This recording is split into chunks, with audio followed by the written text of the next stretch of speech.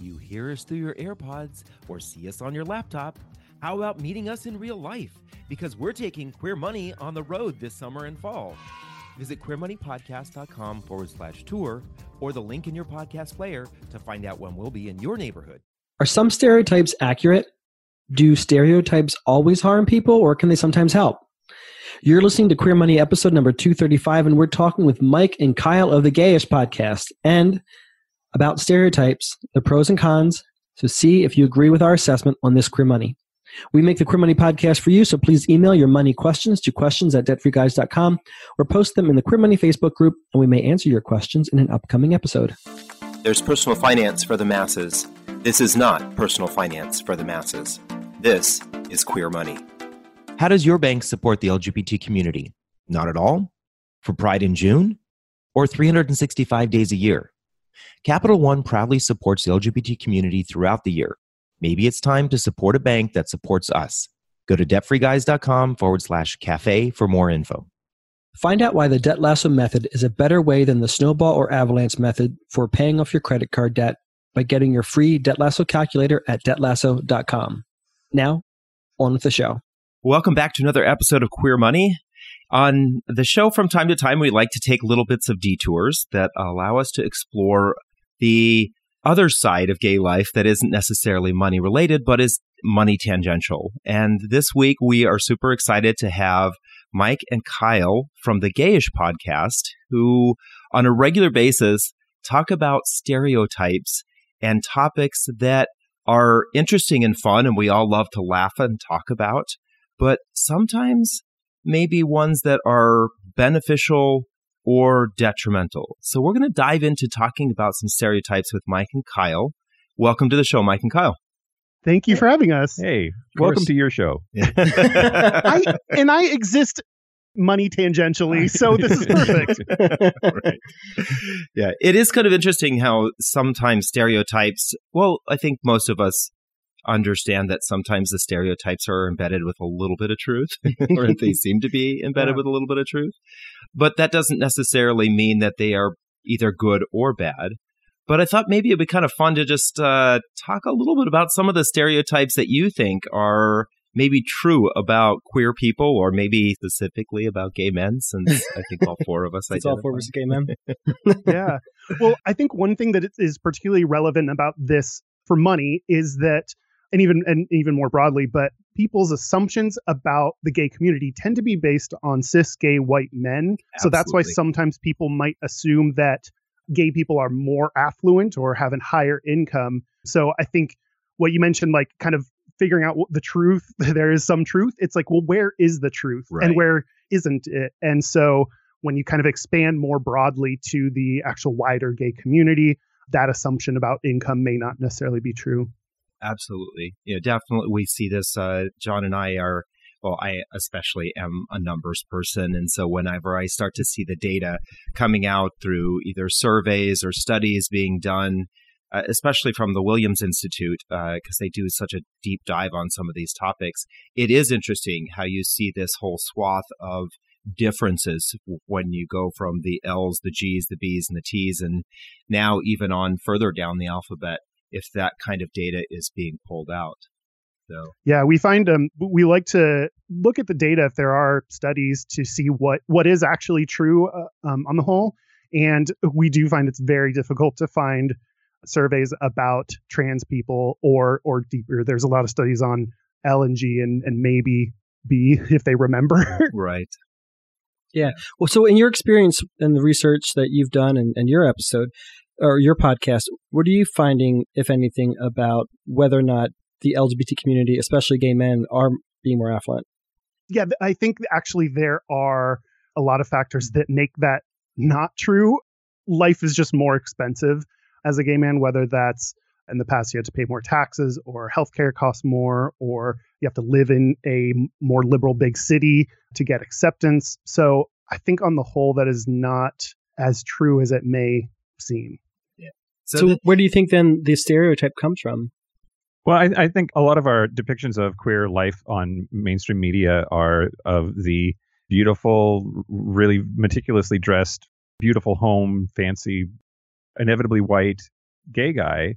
And I think that sends a powerful message to queer people that they need to look the same way, that they need to be the same way, whether they can afford it or not. And so they end up spending a lot more than they actually have in order to try to accomplish that cookie cutter that our television shows are telling us we have to fit into.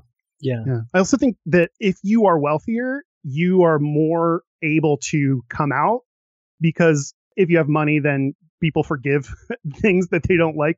So I think I think more people, if you have more money, are going to be out, and people that have less money, they might live in rural areas or not be able to afford that, just won't come out as much. So I think that wealthy people get a lot of passes and then will be the more visible people that you see. Now, totally stereotypically, I have a massive budget for underwear and porn. Right. Isn't that a requirement, I think, to get into the club? Yeah. You come out and then you get an underwear punch card. David likes to laugh at me, and I am offended by it, but every now and then I'll be scrolling through Facebook or Instagram, and I'm like, I don't understand why all these advertisements promoting gay men's underwear are on my feed. They're not on mine. The second I came out on Facebook, it was like, oh, great. You love clothing ads with shirtless dudes and underwear and erection medication. Like, that's what they decided I'm into. I mean, they're not wrong, but it's still annoying. It is. Well, I guess that kind of speaks to this idea that when there are these stereotypes, that sometimes they're true, sometimes they're not. Right? Some of them are absolutely false and some of them are absolutely true. And then there's this massive gray area where, so which one of those three is absolutely true, which is false? I think even stereotypes that may seem positive can still be harmful. I think stereotypes as a whole are bad, even if they're good things. Like Mike was talking about, if you see people on TV that are like, oh, gay people are clean and have nice homes, then if you don't live up to that positive stereotype, then you feel bad about yourself, feel that you're not gay enough or not worth it or don't fit into the community. So I think whether they're positive or negative traits or associations, it still can be a shitty thing to feel like you have to live up to. It's interesting that you bring that up, because I wanted to explore this idea of whether or not a stereotype could be positive for one person and a negative for another. And I think about, let's just say, for example, the stereotype of gay men are fit, right? And so for someone who is wanting to become more fit, it could be a motivator for them. But for someone, it could actually push them towards more obsessive, compulsive, and detrimental behaviors that could actually end up being a bad thing for them to be looking to that stereotype. That's interesting. As someone with body issues, I never thought about it maybe being good. So that's something new for me to think about. I guess when we want to make changes and we're trying to be a better person, we're oftentimes looking for examples of who to follow or ways to do it ourselves. And then if we end up following after someone, more often than not, we're following them, they fall into some sort of stereotype. I think it's about representation as well. Like if you have a selection of people that are super fit and you aspire to be, but also people that have normal looking bodies, then it's when you only have one type of person to model yourself after, I think is when it gets to be dangerous. Absolutely. We post on social media quite regularly, but there is one image that really, well, actually, I kind of break this down. The imagery that we use tries to be as intersectional as possible. Lots of different folks, but it seems like there are two types of images that have really resonated with, especially gay men. It's either men who are either very attractive, fit, and in a relationship, or on the other end of the spectrum, there's a picture that we post from time to time of a bearish-looking man who's wearing yoga pants, doing yoga with his shirt off, has tattoos all over him, and is the opposite end of the spectrum when it comes to the body shape, but is also one that a lot of people really comment and like. So I think you're right that the representation absolutely has to be there. Yeah. Also, I think both of those images that you're talking about seem like they're more masculine presenting people, which I think we have a tendency to like more or showcase more in the gay community. So we've specifically, with the imagery that we use for our content, for whatever reason, we found that lesbians and lesbian couples seem to engage with our content and take action on our content more regularly, and gay men seem to not. And so we've tried to use more gay imagery than lesbian imagery, simply to hopefully try to get the community to say, all right, I need to start taking my finances seriously, so that maybe they can see, if they can see themselves in our content, they might take action, similarly to what we find that lesbian folks are doing. Well, something about lesbians, we say it on the show all the time, our show all the time, lesbians get shit done. So it doesn't surprise me that they'd be after like practical, useful, monetary solutions. That checks out with the stereotype. And then on the side for gay men, I think that there's this youth obsession that's part of the culture. And there's this, I think, implied immortality or something that comes with it. Like I think that I'm in my 40s now, and I think that there are a lot of gay men in their 40s that are still trying to act like they're in their 20s when they should be saving for retirement and figuring out how to not live that lifestyle anymore. Well, if you can figure out how to do that, please let us know, because we were just talking about this last night. The most common tone email or direct messages that we get is one of desperation. And usually it's from someone saying, I'm 60 years old, or I'm 65 years old, and I need to or want to retire tomorrow, but I don't have any savings. What should I do? Or I've got all this debt. What should I do? And it's like, if we could get your attention 20 years earlier, it'd be a lot easier. Yeah, I'm used to being very desperate, so I get that. Usually it's on like Scruff or whatever, but sure, money too. I get that. I mean, I think that's one of the downsides of when you're forced in the closet and you come out later in life, you kind of, I think of this more in the dating realm, but like you kind of have to learn at maybe an older age how to do some of the basic things that you've never done. And that could be dating, or that could be finances. And it might cost a lot to uproot your life or change things or move jobs or whatever happens during that time period. I just think gay people there's a reason for the thing Mike was talking about, like kind of coming across as more mature or being youth obsessed. It's, I think sometimes because we lost a lot of years to being in the closet. Do you think that's changing now with maybe the more acceptance of LGBTQ people? Yeah, absolutely. I think people are coming out at an earlier age, and there is growing acceptance. But I do think people, ever since Obergefell, I've started to believe that, oh, we're good. We got it now. We're done. So I think things are getting better, but still there's a long way to go. And especially for the rest of the members of the community, like trans people, non-binary people. So better, but a lot more to be done. Yeah, exactly. This is my old man on get off my lawn voice, but kids these days are kids these days are super down with everything. Like they absolutely seem to be over, for the most part, any sort of hangups about sexuality or gender identity. They just don't care. I think that's going to transformationally, that's going to be something to look forward to as they get older and take control of the culture and start holding seats of power and that kind of thing. People who like to shit on millennials or Gen Z, I just think they're super wrong. They're super wrong. They're awesome. Those generations are amazing and are going to fix so many of the things that we screwed up. Thank you. Well, and it's interesting you bring this up, because we just recently had a discussion with Allie and Allison of All Options Considered. That's a lesbian couple who have a blog about traveling around the world and how they reached financial independence. But they were talking about their nephew. And their nephew, they said 20 years ago, everyone would think that their nephew was gay, right? He's got pink hair. He does have some traits that individuals would consider effeminate, but he lives in a family that is 100% open to him being whoever he wants to be. And they said it's kind of hard because they oftentimes want to think of him as gay, but he has a girlfriend and has never come out, has never made any comments about it. So it's kind of this, we all ourselves have these stereotypes, but he is 100% comfortable with who he is and has known, at least not yet, had any reason to come out as anything other than what he has been kind of, presenting himself as. But our older generations are constantly, it seems to me, trying to fit people into a box. And I think that maybe that's part of the reason why there are some stereotypes is, right? As soon as we see the stereotype, we can put people in a box because only gay men do this or only lesbians do that. And so we're trying to force people into these boxes because it's easier for us to understand.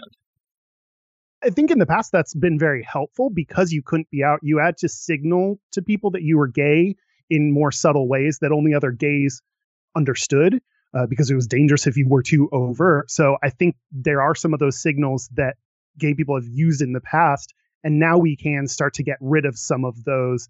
And other people can do things that used to be stereotypically gay and it doesn't say anything about them. But I think and I hope that's changing. From an evolutionary perspective, though, do you think that's going to mean that the gaydar gene is going to die? I mean, because there's no reason to need it, right? My gaydar is terrible, so I think it's already happening. I have a hard time with this because I think I have a great gaydar, but I feel bad. Like I always have to do that thing where I check myself as like, oh, that guy's super gay, and then I'm like, wait, dude, how has he said anything? How does he identify? Do I, like I have to check myself on a lot of times just to make sure I'm not doing the bad thing that I don't like when straight people do of making assumptions about someone's sexual orientation. Right. So do you think, is the gaydar primarily based on stereotypes? Well, there was an interesting study that was done about voices and how gay men are able to hear gayness in other gay men's voices, that there is something about the way that we speak that actually does indicate gayness and can be picked up by other gay people. So in that regard, it's not based on stereotypes per se.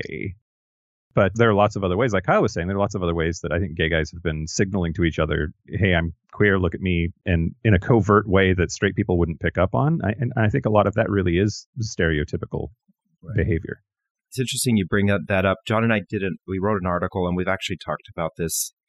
For those of you who are listening, we've talked about this study so many times. Out of the University of Surrey in England, back in 2015, I think it was, they had a study that talked about how hiring managers and HR folks oftentimes would unknowingly discriminate against, not hire, or likely not promote someone who appeared to be or sounded non-conforming, whether that was gender or sexual orientation. And so there are folks outside of the community who are definitely picking up on those stereotypes and using it maybe overtly or as unknowingly, they are using that as a way to treat people differently, discriminate. And now a quick word from our sponsor. Capital One's checking and savings accounts have no fees and no minimums. And with one of the best saving rates in America, you can rest easy watching your money grow with no fees to bring you down. You can open an account in about 5 minutes, which means you are only about 5 minutes away from getting your savings to grow with one of the nation's best rates. Let's kind of jump back to some of the stereotypes that we've already discussed a little bit. Maybe ones that are common, and I'm going to lean more towards gay men. We know that for our audience that there's probably about 70% of our audience is gay men who are listening. And some of these stereotypes are ones that often hung on us or we take on ourselves and maybe exploit.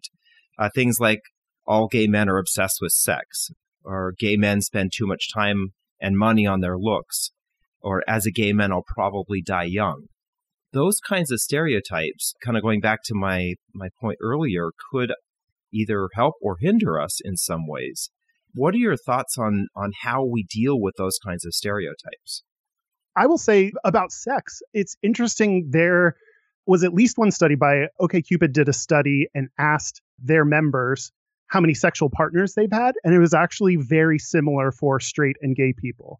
I'd be interested to see if there are any other data points that conflict with that. They said like there's a small percent, like 1 or 2% of the gay community that's having a ton of the sex. Like there is that small group of people. But what's interesting is, that's just one study, and OkCupid, I don't know how reputable they are in data analytics or whatever. But I think even more interesting than that is when I say that to people, everyone immediately says there's no way that's possible. So everyone, even gay people, immediately say that can't be true. Gay people always definitely have more sexual partners. And so just that is very ingrained in us, that gay people are more interested in sex. It's interesting when you talked about the 1% or a small group of gay people who are having, or queer people having more sex. It immediately popped into my head was Rose Nyland calling Blanche a slut on Golden Girls. Well, I just want to apologize for stealing all the gay sex from you three, but it's been a lot of fun. Yeah, every sex you have is one sex I can't. That's how it works. It's a pie. So I'm curious, did that study also distinguish between men, straight and gay, and women, straight and gay? Lesbian? I think it did a lot of things that probably were in there. I skimmed it before this, and now I forget all the details. Well, because my argument has always been, and this is based on nothing but my own experience, is that I don't think that gay men necessarily think about sex more so than at least my straight male friends. And I never really got the impression that I was having way more sex than they were before they got married and settled down. I just feel like it was pretty corollary. It's just that other gay men are more apt to agree to have sex with you because men are men and men like to have sex regardless of your sexual orientation. Whereas women, I think, for whatever reason, and I don't understand it at all, are less inclined to do that. I mean, I think a big part of that is what society says, particularly for women, like what they are supposed to be. So we really men try to put a hamper on female sexuality in any way we can and say that, that they have to be more pure. They're responsible for holding back and they can control things by holding back sex. Like, I think that a lot of that is not necessarily based on actual sexual interest, but more what we tell people they have to be. It's funny you say this because John and I have often commented, we'll be standing in the grocery line and we'll see a women's magazine with the headline 7 ways to pleasure yourself or learn how to masturbate. And we kind of think to ourselves, well, if gay men's magazines or straight men's magazines said that, there would be an uproar over it. So it almost kind of seems like there's kind of this, we're flipping the narrative now to openness about what women can do and should do and be a little bit more closed with what men can or shouldn't do. Yeah, I think it's also like a lot of times I think people forget like things like lesbians exist. Like sex is not there because of a penis, and it's right. I think some of those things can be shitty to women because it's like, here's how to get him off. Like, have you ever tried like sitting backwards and then twirling around like you're a ballerina? Like, no, just like have regular sex. I don't know. Like I think a lot of it is then based on how sex will help or feel good for men rather than their own personal pleasure unrelated to penises. Right. Duly noted, but after we record this, I want you to explain the spinning around part a little bit more to me. It's very difficult, but when you get it right, oh boy. So kind of going back to the stereotypes, and I'm going to kind of maybe turn this a little bit towards the money side of the conversation. Because Mike, you brought this up about this whole idea of gay men in their 40s, and I guess John and I would probably say gay men in their 20s and 30s and 50s and 60s need to get their money shit together so that they can actually enjoy their lives. One of the data points that John and I kind of go back to on a regular basis is something that came out of a study that MassMutual did that said that 56% of people who identify as LGBTQ worry about money on a weekly basis, if not more often than that. And the kind of mental health issues that we will have because of worrying about money. But yet at the same time, even like you brought up, Mike, this whole idea of we're putting off our future for having fun today. So how as a community or as individuals, how do we buck the trend of the stereotype and not feel like we're being left out? Yeah, I mean, FOMO is real. As you were talking, I was thinking about, like, why wouldn't you save for your future? And I'm reminded that as a gay person, I don't see a lot of happy old gay couples that die in a nursing home together. I don't see a lot of gay couples with grandchildren that they're bestowing, inheritances to. And so there's really no model for what it looks like to retire in age as a gay person to sort of identify with and try to get on the train for that. And then I was also thinking that a lot of it, I grew up in the 80s, and there's a whole generation of gay men that are just missing because of the AIDS crisis. And there, any potential mentors we might have in real life for what to do are gone. And so to a certain extent, you can't solve the second one, obviously, although Truvada is helping stop the AIDS crisis. But those people are never coming back. However, I do think that representation in the media can really help here. Like, let's see more. The most recent incarnation of Will and Grace, and seeing the number of things that they were dealing with in terms of their age now that they're 50-ish, I thought was really important and cool. Right. John and I have kind of talked about this, especially the AIDS epidemic being an issue for the community because so many individuals, one, either thought they were going to die young and did because of the time in which that they became infected or the virus was around, that they basically, like you said, are not a part of the community, and there's all those missing examples. And then we have all the individuals who survived but had massive amounts of their money were being spent on their health care, and thus they couldn't really set aside money for retirement, living on disability and or maybe sometimes only being able to work part-time because of the illness or how they were dealing with it.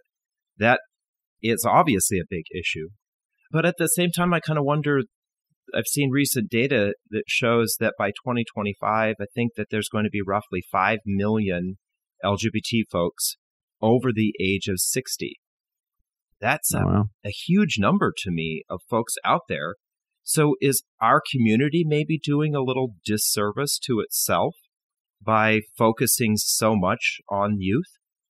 Yeah, I mean, I think in general, we have like this image when you picture a gay guy is again, like white and cis and young, like in their 20s or something. So I don't think we always see what it's like to be, you know, a lot of different minorities, but also being an older gay person and what that looks like.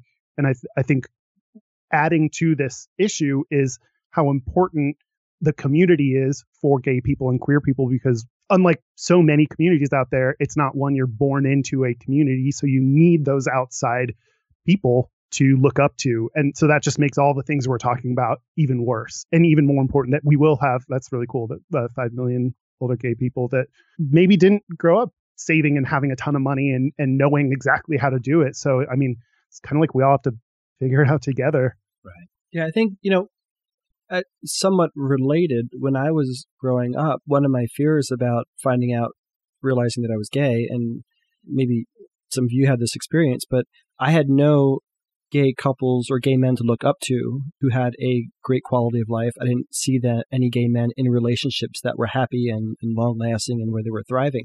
And so it was almost sort of, and I also grew up during the 80s and seeing the HIV/AIDS crisis.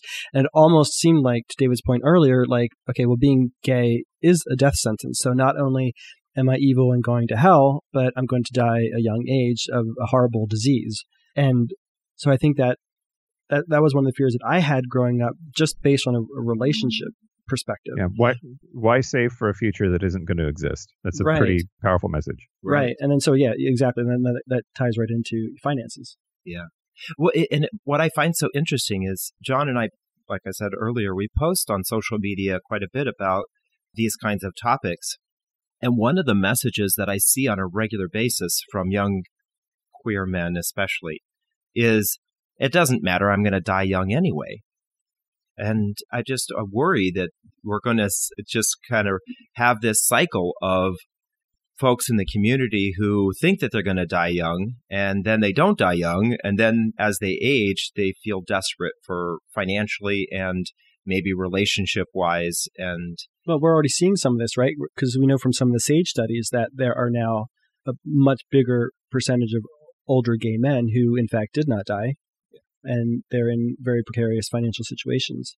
So I guess the question is, how do we get the message to people sooner so that they can actually have a positive effect on their long-term results. And so I'll throw this over to the guys who are experts on stereotypes. How do you break down a stereotype and then flip the script in a positive way for folks?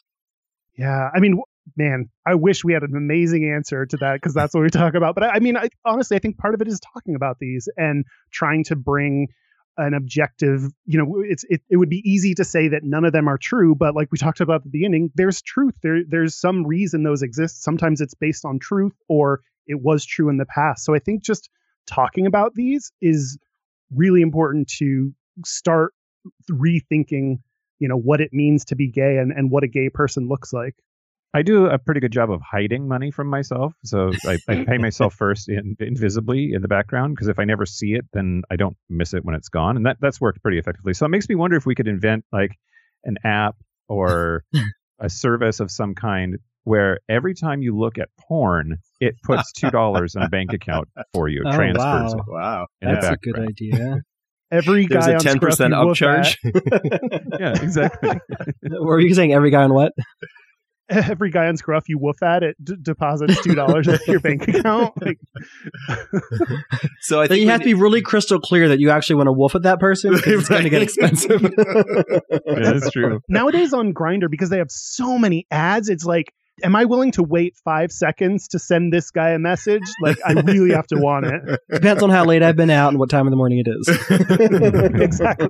Well, I think another thing that we have to do as a community is support LGBT, insert noun here, but like LGBT artists, LGBT authors, LGBT creators, LGBT owned businesses. I want everyone to do that, but we in the community need to support ourselves first. And so I think knowing where your money goes and supporting LGBT people is, nowadays companies are trying to be LGBT affirming more often than before. And it's like, well, but is that actually going to support, or is it just a t-shirt that they're selling to make money? So knowing where your money goes and supporting the community so I'm curious, something that we all can do. Do you have any recommendations on how to do that? And I asked this in part because David and I asked in the Queer Money Facebook group a couple months back, I forget exactly how we phrased it, but something to the effect of, do you confirm or look for LGBTQ owned and operated businesses when you need a product or a service? And it was so disheartening to us that the majority of the people said they never look. And the second highest result was, I sometimes look.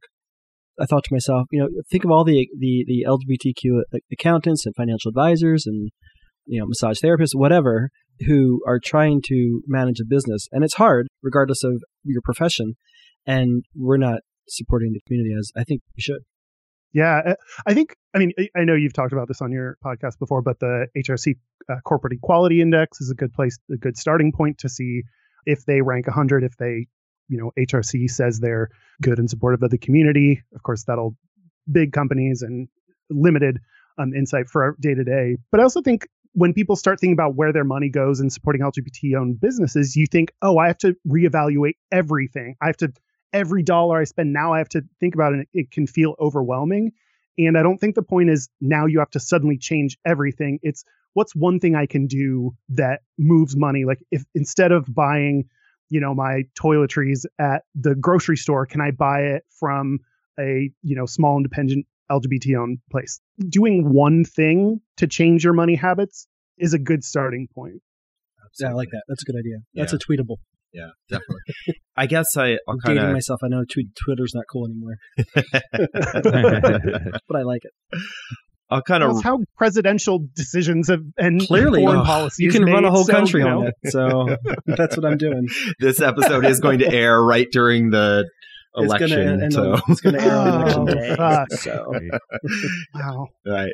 Well, I'm going to kind of wrap this up, this whole idea of stereotypes, because John and I would like a new stereotype for the LGBT community. Not one about you're fabulous because you're rich and you have all this shit, or you're not fabulous because you're poor and you have a job in services that oftentimes pay less. We want to see a stereotype that there are intelligent, financially astute at all income levels LGBT folks who want a financially strong LGBT community. That's our goal and our mission. So That's a We stereotype didn't discuss let's this, but push I- more for. But I agree. We'll do an entire episode we'll pretend like that's what it is, and then everyone will believe it. We can get on board. Exactly.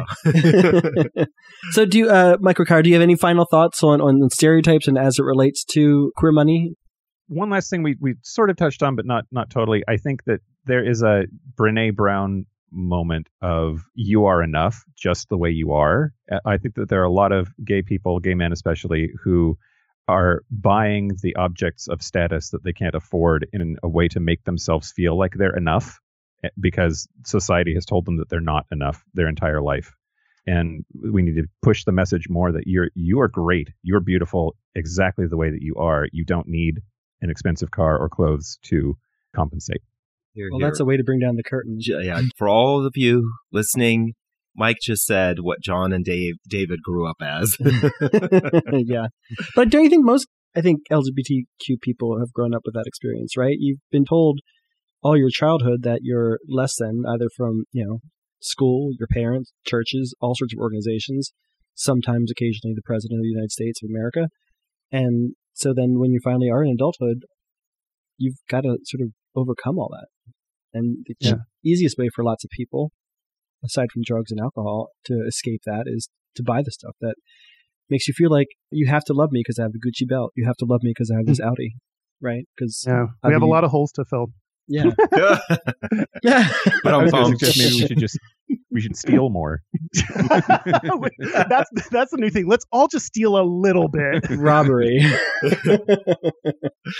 like it. That's a strategy. Yeah. And now we all want a gay Robin Hood, right? If he's wearing tights, yeah. Yeah, already pretty gay. Yeah. Right. Yeah, exactly. So where can our audience find out more about you two and the Gayish podcast? Well, our website is gayishpodcast.com, and we are available on all the platforms that you might otherwise get your podcasts. We're at Gayish Podcast on all the social media. And we're going to have y'all on an episode. So if you want a first episode to listen to, check out the one that y'all are going to be on about debt. I love that, and we'll definitely share that. Do you have any upcoming projects that you'd like to share? Could be no. No, I don't think so. I mean, I'm going to be taking a long nap tomorrow. We can celebrate that. Nice. And I think the episode that we're going to be on is going to be a project for you. What are you saying, sir? All right. Well, Mike and Kyle from the Gayish podcast, we appreciate having you. This has been a lot of fun, and it's got David and me thinking about some things, at least some perspectives that we haven't thought about before. So that'll be very informative for our future work. We appreciate having you. Yeah, thanks for having us. Thank you. Thank you, Mike and Kyle of the Gayish podcast, for joining us here on Queer Money. Thank you, our listeners, for listening to another episode of Queer Money. Here's your Queer Money takeaway from this episode. As you look around the queer community, you'll see lots of different stereotypes, some that are true and some that aren't. And it's important to be aware that some stereotypes help some people and some stereotypes hurt others. If you adopt a stereotype, make sure it actually helps you and doesn't, in the long run, hurt you. And don't judge others if they fit into a stereotype of their own. We make the Queer Money podcast for you, so please email your money questions to questions@debtfreeguys.com or post them in a Queer Money Facebook group, and we may answer your questions in an upcoming episode. This podcast is sponsored by Capital One. Capital One is redesigning the banking experience by offering simple, straightforward, and seamless ways for you to bank from almost anywhere. So banking fits into your life, not the other way around. Commit, trim, lasso, automate, monitor. That's the Debt Lasso method, and it's helped pay off over $250,000 in credit card debt in less than 2 years so far. See what it'll do for you by getting your free Debt Lasso calculator at debtlasso.com. From Los Angeles, California to Winooski, Vermont, we're taking Queer Money on the road. Join us as we gamify personal finance with Queer Money Bingo, or catch our signature Live Fabulously, Not Fabulously Broke talk, and so much more in between. Check out queermoneypodcast.com/tour or the link in your podcast player regularly for date and location updates.